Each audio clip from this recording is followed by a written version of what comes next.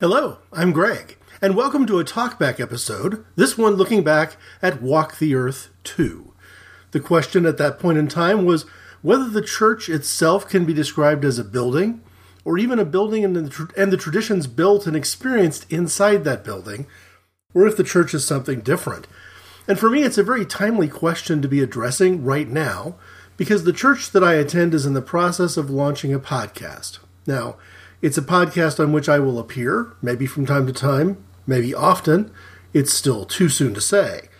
But it isn't my podcast. It's simply one that I'm willing to lend my voice to from time to time. It will be called Harmony Springs Gives Voice, and there's always the possibility that by the time this Walk the Earth Talkback episode airs, that show will already be available online. If so, whether its availability as a podcast precedes this Walk the Earth Talkback or follows it, I will share the link when I get it, just to offer another perspective, a different perspective that's very similar to Walk the Earth. I've also recently recorded audio for an episode of This Week in Gay. Like the Harmony Springs Gives Voice podcast, this episode may very well be airing and released before I get around to putting out this particular talkback. If so, once again, I'll share to it and link at the time. And for now, as the bridge between this short intro and the Walk the Earth question, rather than playing the music I've come to be traditionally using in talkback episodes, I'll instead play a promo, give you a little bit more background if you haven't heard about the podcast called This Week in Gay. Thanks for listening.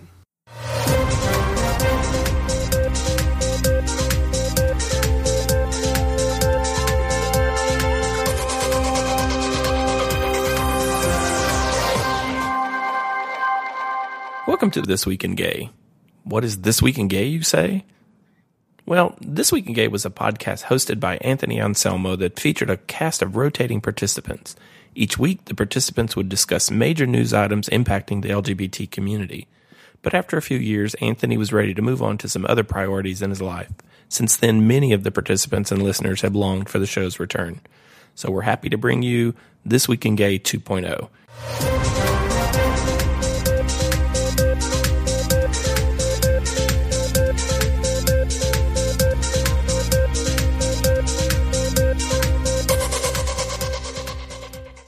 Whether the church is a building and the traditions built there.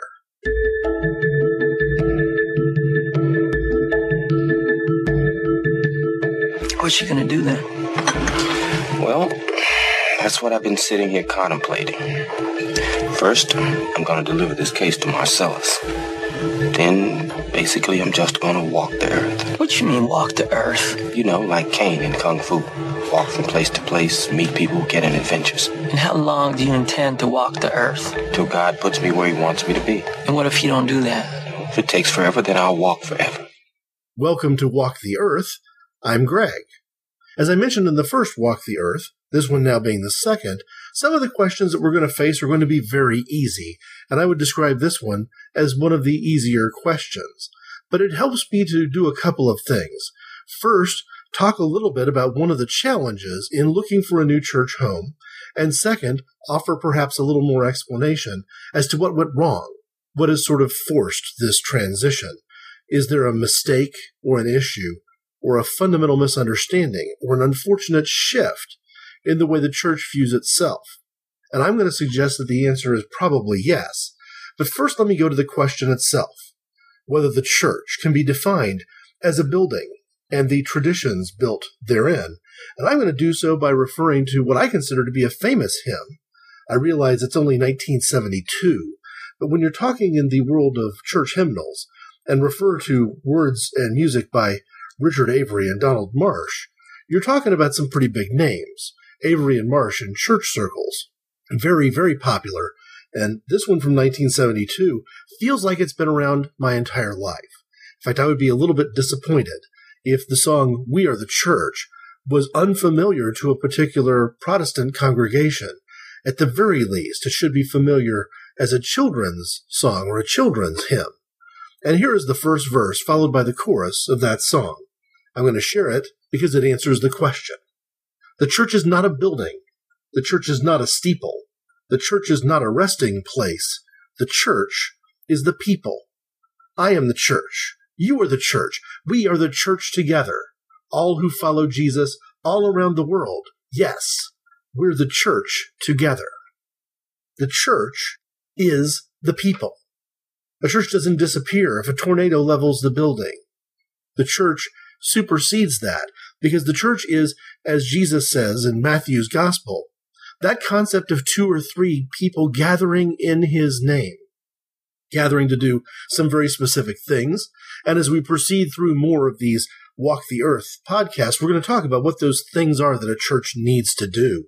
Things like pray for each other and worship in truth, praising the Lord, and reading and offering scripture and interpreting the Bible, those sorts of things. But first, let's get out of the way what the church is not.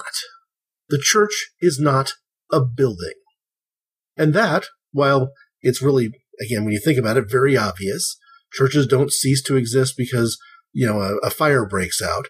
They simply relocate into people's homes, which is probably how the early church operated to begin with. It's probably the biblical example of church. But the other thing that I think is interesting is talking about the church being the people plural and not people singular. Because this, to me, is the answer to 2 questions at the same time. One is, what are one of the things or some of the things that went wrong in the church that I have left? And the other is, what are the challenges in making a new church search? And one of the things, quickly, just to foreshadow a little bit, what I'm going to hit later in the show, is that my wife has described this new church hunt as being a lot like the first day of school over and over again every single Sunday. Part of that is you don't know the people, or you don't know very many of the people. The other part is that you don't know the building. And I'm going to speak somewhat nostalgically about the power of knowing the building. So it's not like a church building is a trivial matter. It's not like it doesn't play a role, but it cannot play the role. And I think sometimes we see that in congregations. And I can remember going all the way back in every church I've ever worshiped, that there have been these moments where suddenly the ebb and flow of who's on the trustees committee, or simply a reaction to vandalism or criminal behavior, you suddenly find that the church, which had a reputation for being always open, always unlocked, suddenly becomes completely locked down and inaccessible. The church of my youth, when I was in elementary school, had an exterior entrance to the chapel. So this very little, small chapel, not adjunct to the sanctuary like some of the churches that I've been to since then, but on its own, really next to the fellowship hall. If you were inside the fellowship hall, which is also a staged area, but rather than being an altar, it tends to be legitimately a stage where the youth might put on a pageant of some sort. If you were standing inside the fellowship hall of this church and looked to the right, there would be a closet that had no exterior door that would hold costumes and choir robes and would be a place where if you were putting on a play, you would do costume changes or stage the next entry from a transition from one scene to the next. And the other side, to the left of the stage facing it, was another exit, in this case stage left, into this chapel, which if you were putting on a play, you could use that also as a place to do costume changes and to stage a scene change. But most of the year, this was simply a very small room, smaller than your average bedroom, probably smaller than a walk-in closet in a modern, newly built home would be, that had just a couple of, partial pews and a little altar, some stained glass, and then people would go in there to pray at any time of the day, any day of the week. But at some point it had to be locked down as well because we were informed as a congregation by the police that this particular little room was being used in criminal enterprises like prostitution, potentially drug deals. So it wasn't possible for the church to always have its doors open. The church we've recently left has gone through, in the last 5 or 6 years, a couple of crises of sorts, where even though nothing was really stolen from the church, people were overreacting as if there was some kind of a theft problem.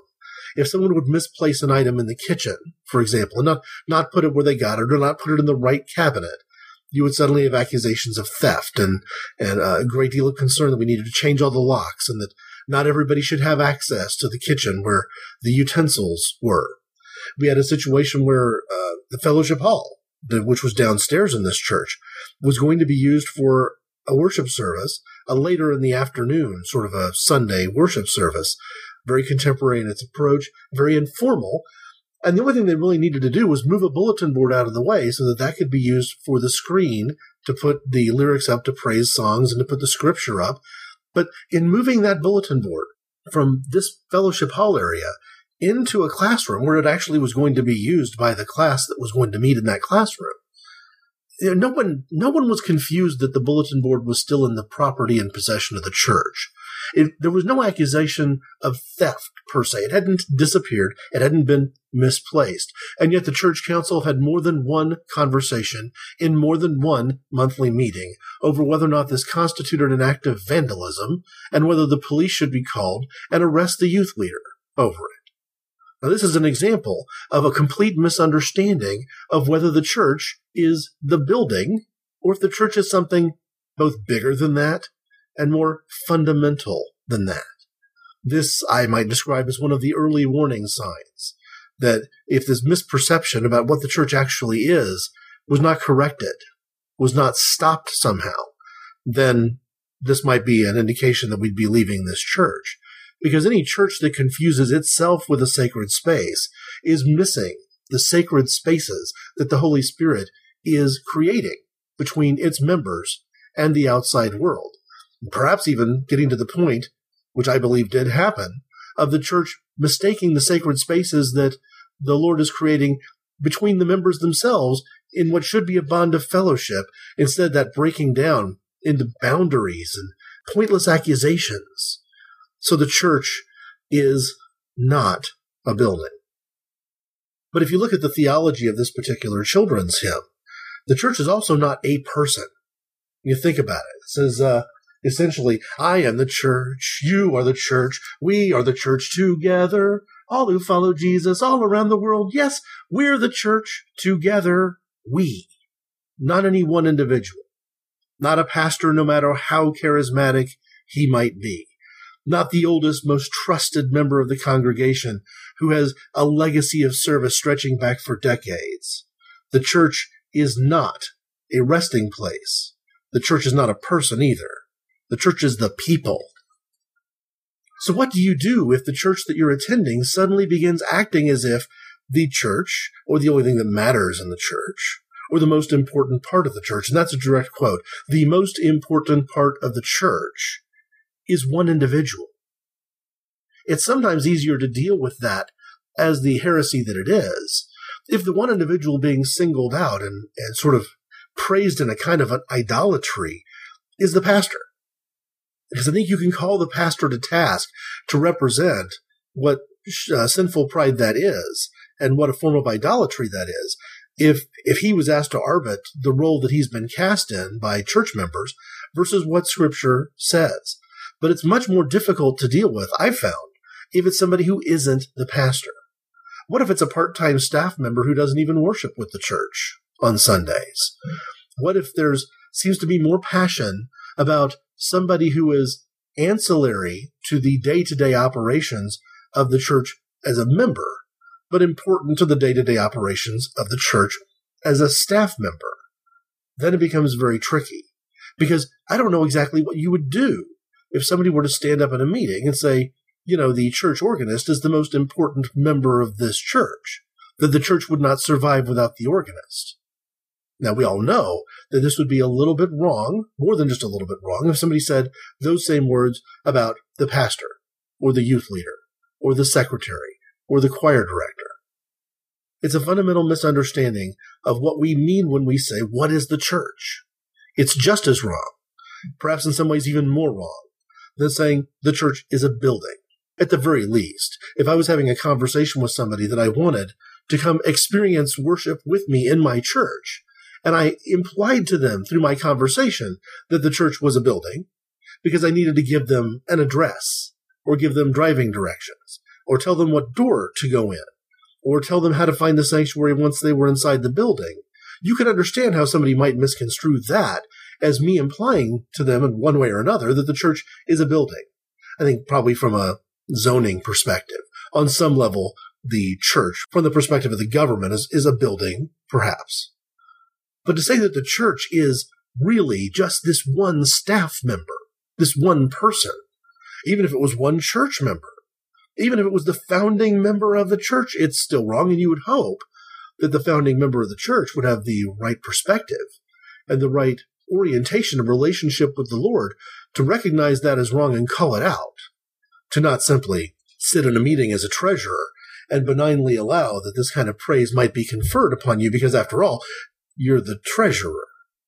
You almost have to leave a church that is so far afield of truth that it doesn't even understand the definition of what a church is.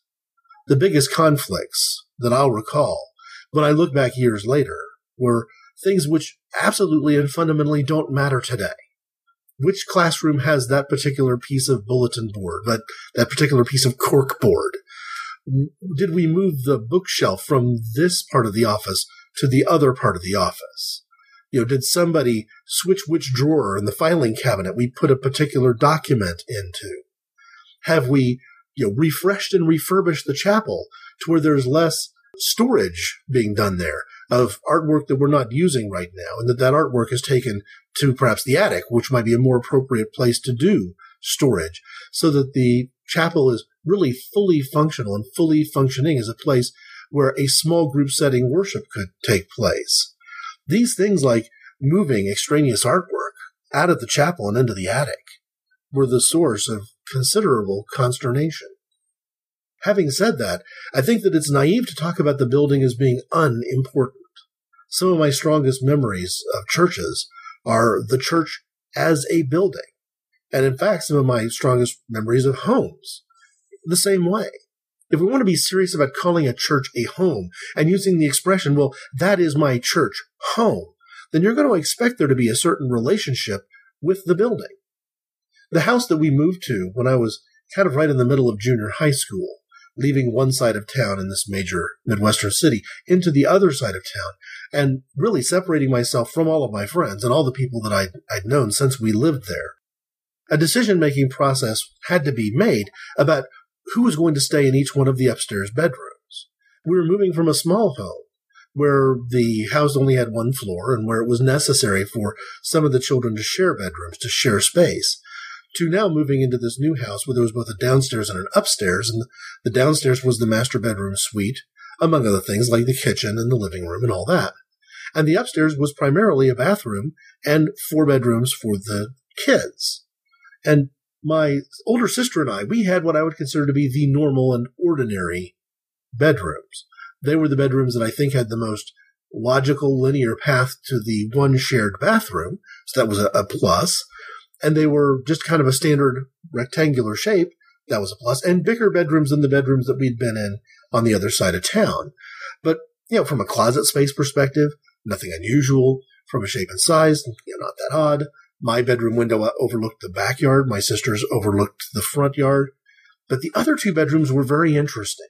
And the oldest person in our family kind of had the first dibs. There was really no question that he was the right person to put in the bedroom that was actually built later from this house's construction and placed over the garage, essentially taking the attic space and repurposing it into a very large bedroom, part of it with kind of a cathedral wall, sort of where the bedroom was truly over the garage in every sense of the word.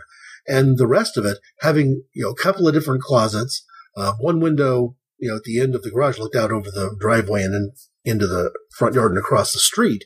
But the other one looked off to the side where we had put in a little garden and stuff. And my brother's bedroom was pretty cool, not just because it had so much space. That's where we ultimately put the drum set that we bought, where both my brother and I over the years were, attempting to improve skills and see if we could actually play the drums well enough to play the drums in some sort of a band. That never really panned out. But he had enough space to put in a drum set, and he was located in a part of the house where you could never really insulate yourself sound-wise good enough for no one in the house to be inconvenienced by someone practicing the drums. But at least it was the best possible situation because he was down a longer hallway. He was positioned on top of the garage. There was a better insulation sort of a approach to that room. But the other thing was he had a hidden room. His little nook inside one of his closets was so well hidden, in fact, that it could have functioned brilliantly as a panic room.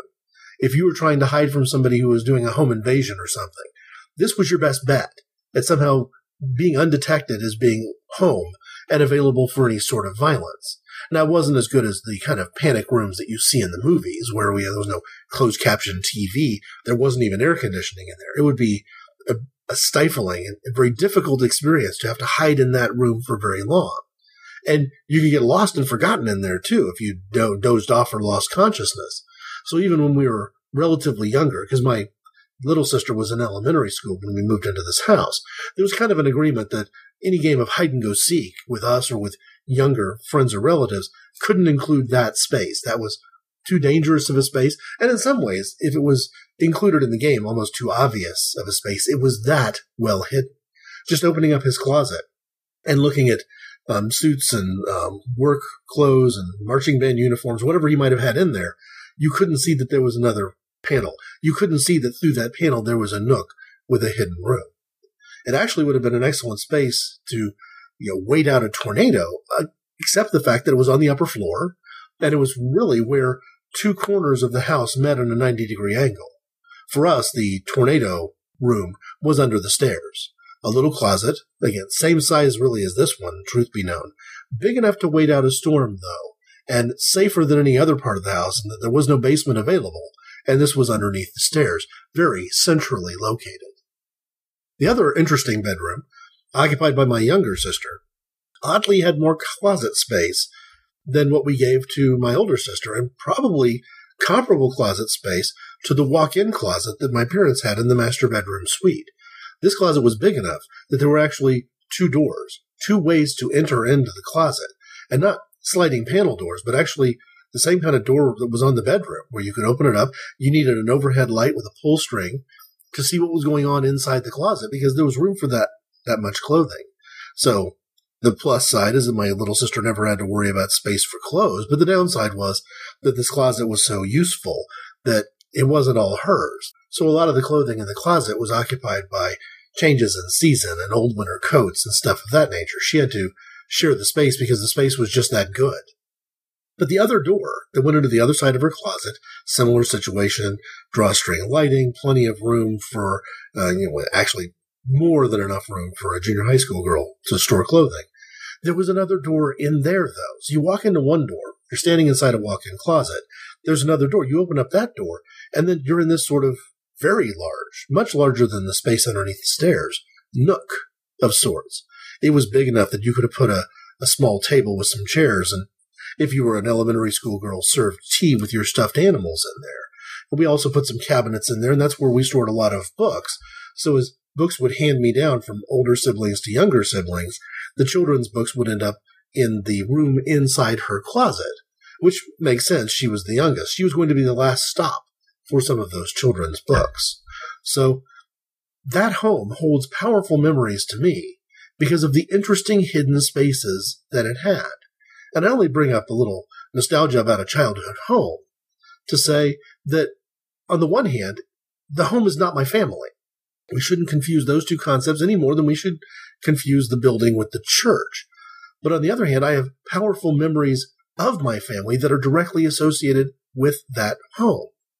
If some strange and bizarre set of events were to place me inside that house now, decades after we lived there, and decades since we've even been inside to visit, parents, after moving away to go to college or to get married, it's been so long that it would be a strange experience to even conceive being in the house. But I guarantee that if I were upstairs and making the first right at the top of the stairs, no matter what anybody who was showing me this home had to say about it, I would know that I was standing in my little sister's bedroom. The home providing some identity around the family and the family relationships. It was the same in most of the churches that I've attended, where I've got a relationship with the building that, while independent from the church and certainly not synonymous with the church, is also meaningful. The classroom in elementary school in that church that my wife and I were later married in, as a matter of fact, the classroom that I went to 5th and 6th grade Sunday school in, really one of my favorite classrooms of all time. When I think of what should a Sunday school look like, that's what a Sunday school classroom should look like. That's what hops into my mind. And I don't know whether there's anything special about it other than when I finally clicked with Sunday school and found that I enjoyed it and liked being there and learned a lot when I was there, that was the decor. That was the situation. And basically, it was a circle of chairs with lots of resources. There were flip charts and whiteboards and stuff like that, and arts and crafts available in bins. That room also had another sort of hidden room, that there must have been some access to the heating, venting, air conditioning there, places where filters could be changed, because inside that classroom there was another door, and inside that door was some of the air conditioning facilities, some of the heating and venting for the air conditioning. And even behind that, there was another nook. And I always thought to myself, this must be the right kind of place when you're old enough to date and you've got a girlfriend. If you wanted some total privacy inside this church building, this is a good hide and go seek spot. This is a good place to be alone with somebody that you really care about, that you have an intimate feeling toward.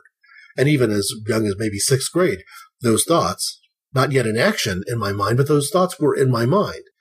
And earlier in this show, describing what it might mean to have a part of the church that used to be open and accessible to the outside world getting locked down, the first thing I think of is that church, which is essentially is the church I went to in elementary school and the very, very early part of junior high school. But that fellowship hall was meaningful to me because when we made the transition from one side of the town to the other, there was a little bit of overlap. The youth group was part of a sort of what we might today call a praise worship service or a contemporary worship service on Sunday evening. And during that first summer when we were, hadn't yet started school, I hadn't met any new school friends, we would go to the new church that we were visiting and thinking about joining on Sunday mornings. But on Sunday evenings, I would go to the other side of town. That didn't just stop at the end of the summer, which might have been the plan, for there to be a good, clean break from one church to the other church, and the school year would signal it. Instead, I kept going even into the fall, whenever I could get a ride, because I was too young to drive, because I wasn't doing very well socially in the new school. I was having trouble. I was finding myself the victim of, to a certain degree, what we would call bullying. And the places that I raised those concerns in prayer, the pastors that I asked for help with those particular situations, weren't these new youth leaders and pastors that I barely knew. It was the people that I'd known for all those years. Those prayers were raised in that fellowship hall, in that other church. I've got a relationship with that other church, and the memories are tied to the rooms and to the building. So never let me say that the church is, in some ways, never in any way possibly considered to be part of the facilities itself, or that the facilities themselves shouldn't be protected and are not important. But that's not the church.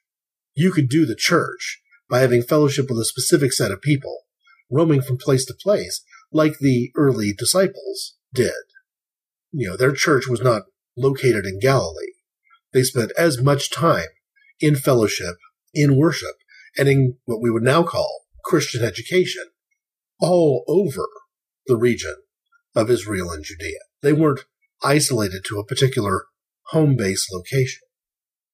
So once we kind of acknowledge that the church is not a building, and although the traditions are important and the traditions call into mind memories that are tied to the building, that's a separate thing altogether.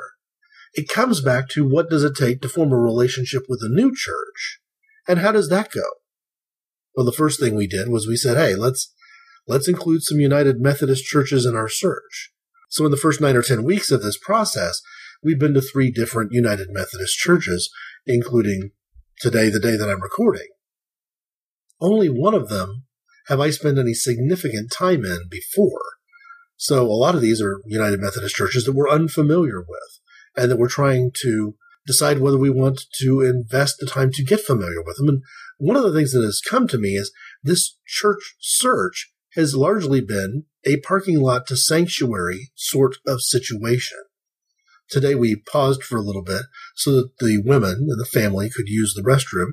They found the restrooms. I don't believe I've found the restrooms in any of the churches that we've been to all summer long.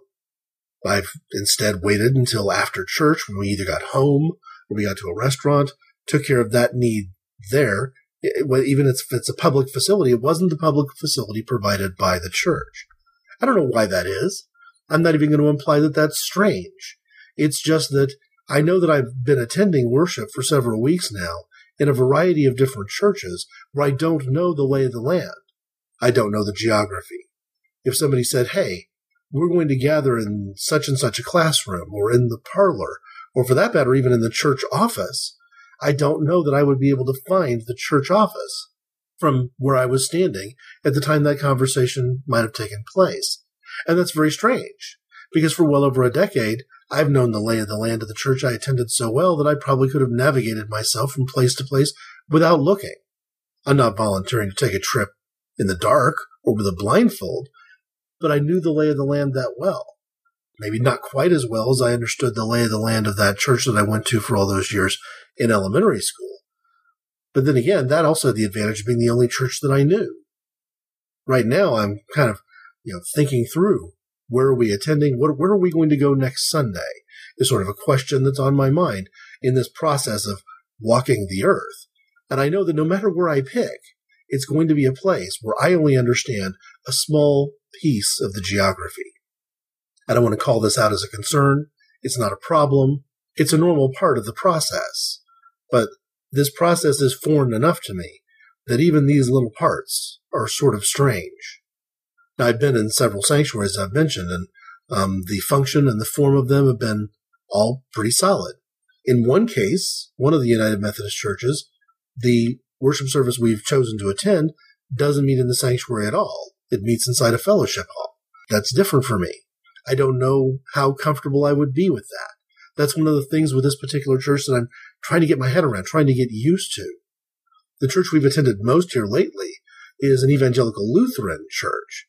And their layout is very interesting in that it's much more wide than deep, and it's more bright.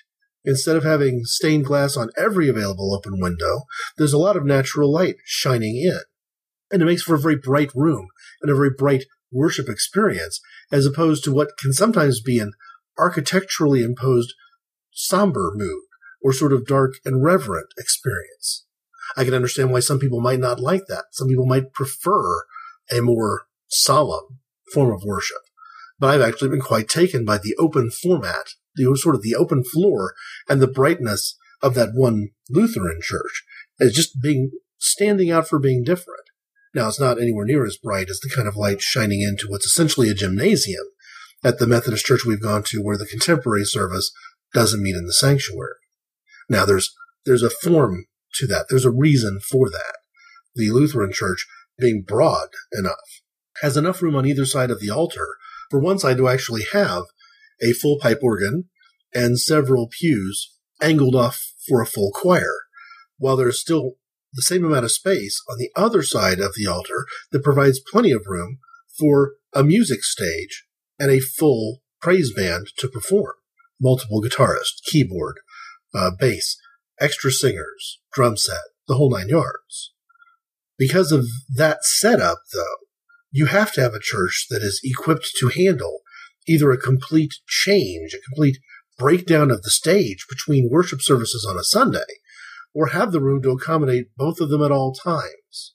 Now, ironically, the church that I left, I believe, had enough space to pull that off. Certainly could have accommodated having a shift in format from one sort of lineup being primarily a choir and the other sort of lineup being primarily a band. That just wasn't something the church was interested in accommodating.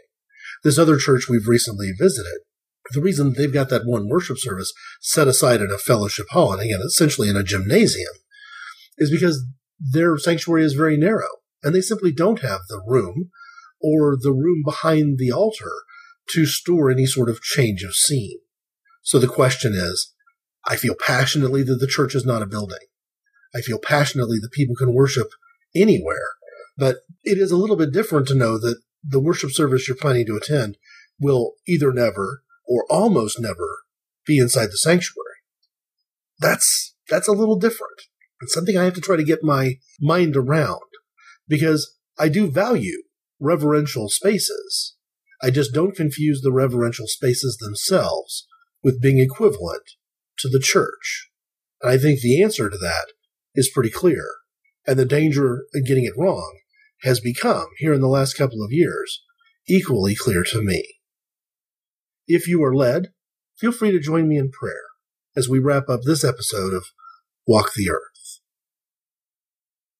Lord Jesus, you have demonstrated through your example that church is wherever 2 or 3 of us gather in your name. And church can be as big as a crowd of thousands of people. It doesn't have to be in a building. Certainly doesn't have to be in a temple.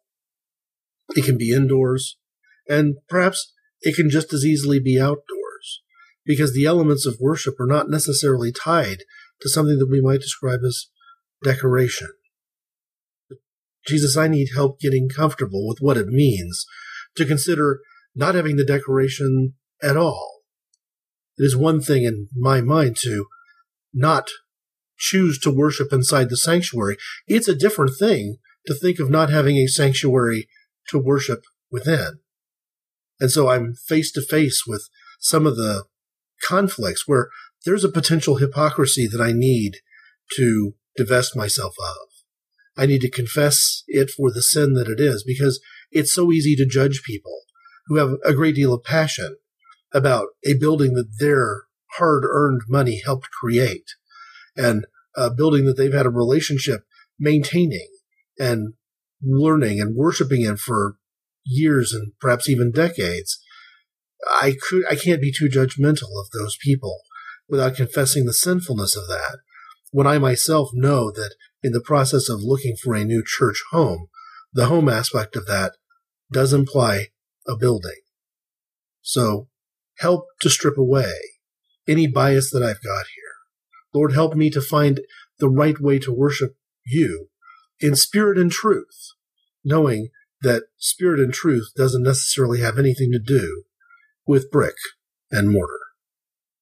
Amen. What happened this morning, man, I agree, it was peculiar. But water into wine, All shapes and sizes, Vincent. You shouldn't talk to me that way, man. If my answers frighten you, Vincent, then you should cease asking scary questions.